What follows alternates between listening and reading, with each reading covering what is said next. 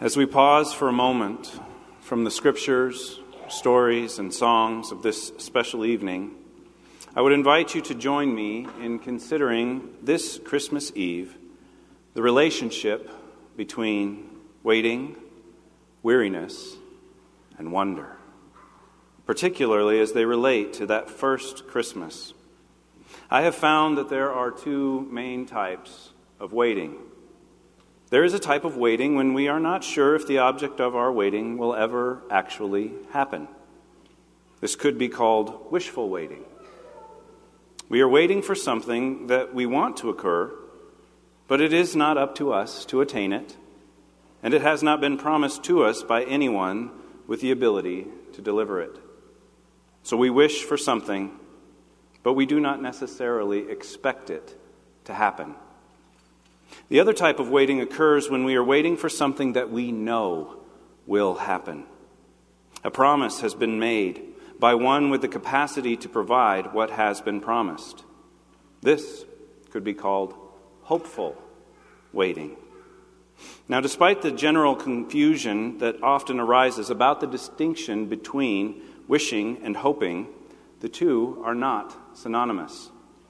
To wish is to desire an ideal, even one that is recognized as being unattainable. Hope, on the other hand, and particularly biblical hope, describes a confident expectation of a promised and anticipated reality. Hopeful waiting is not a matter of if, but when, for we know that the promise will be fulfilled eventually. Oh, how we can come to loathe that word, eventually, while we wait. The Old Testament passages that were read earlier this evening spoke of promises made, promises that would be fulfilled, which were made by the sovereign Lord of all creation. These were not mere wishes from the hearts and minds of a fallen humanity. These were guarantees made by the Almighty God of the universe. One who is undeniably able to do what he declared he would do, eventually.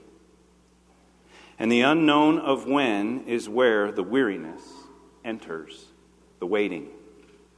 Small, almost unnoticeable at first, the weariness of waiting can grow quickly, almost exponentially, while we wait, compounding over and over. The weariness of waiting is often fertile soil for frustration and doubt, even anger and despair. This weariness can become almost unbearable. In fact, the wisest man of the Old Testament era once said that a hope deferred makes the heart sick. How true that is. The weariness of waiting and all that accompanies it can infect the hearts of those who hope for what has not come to pass, attacking and weakening them from the inside out. And yet this same wise sage said in almost the same breath that a longing fulfilled is a tree of life. Could Solomon possibly have known the power and profundity of the image he chose to describe that longing fulfilled? A tree of life.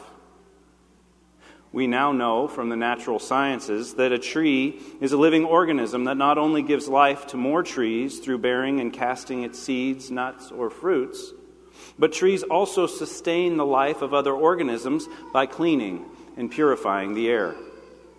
Perhaps you remember from middle school science class that through the process known as photosynthesis, trees literally take in the impurities and contaminants of this fallen world and transform them back into life-giving and life-sustaining oxygen. Perhaps you learned something as a 12-year-old that the wisest man of his era couldn't possibly have known. But somehow he did know. Somehow, through divine inspiration, Solomon knew that the fulfillment of humanity's greatest hope and deepest longing would both give and sustain life for countless multitudes. In the scripture from Galatians that was shared during the lighting of the Christ candle on the Advent wreath, the Apostle Paul exclaimed, "When the set time had fully come, God sent his Son, born of a woman, born under the law, to redeem those under the law, that we might receive adoption to sonship. It should bring us some comfort that the time had been set. There was no mystery in heaven about when the Christ would come. The only uncertainty was here on earth. So when was this set time determined? When was this divine rescue mission planned on our behalf? When was the solution to humanity's sinful rebellion ordained?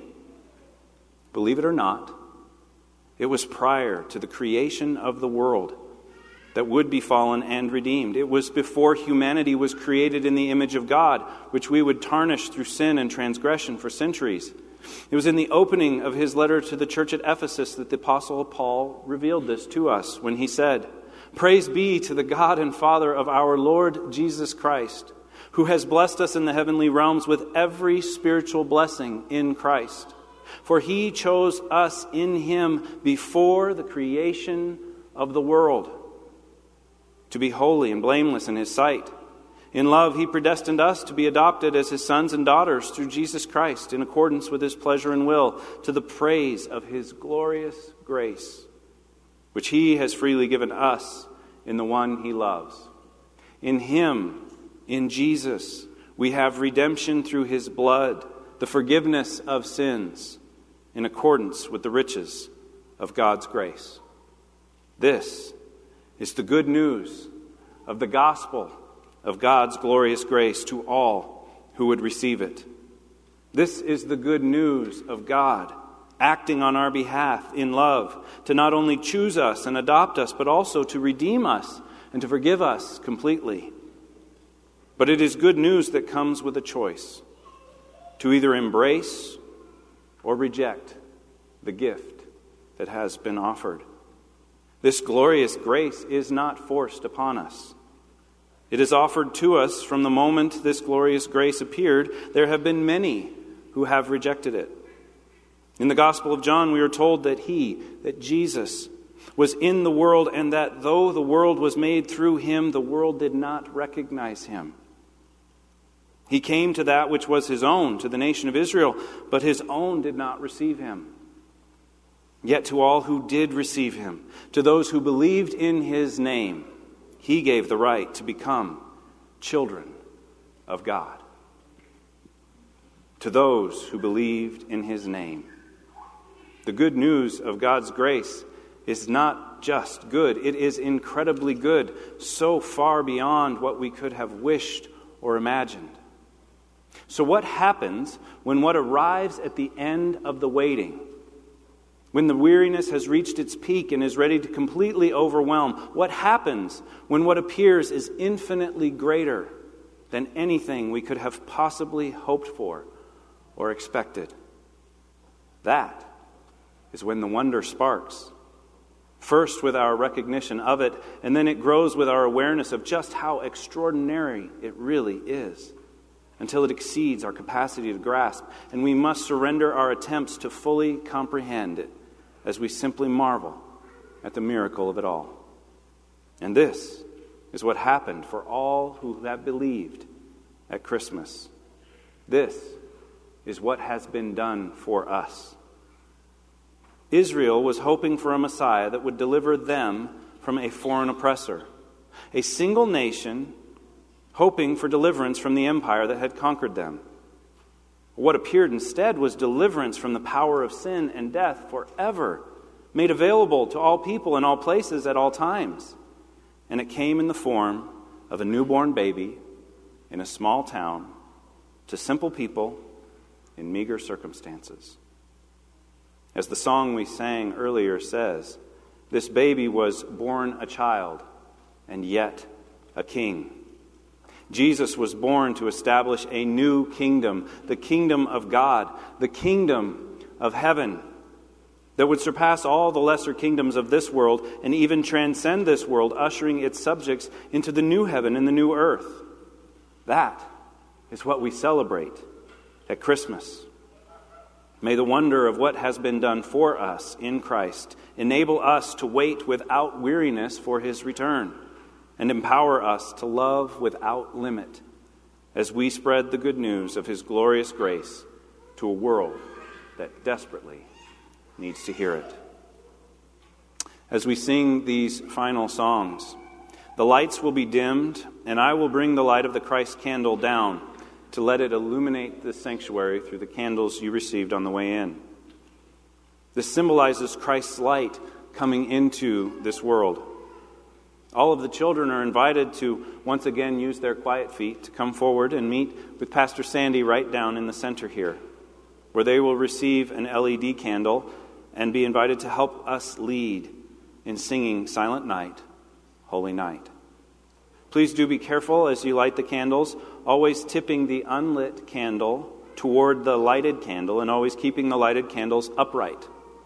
Also, please do not attempt to photograph your child while you are lighting and holding your candles.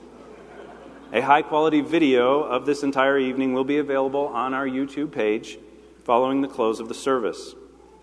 For those of you joining us at home, I would encourage you to dim your lights as well and light a candle where you are, if you are able.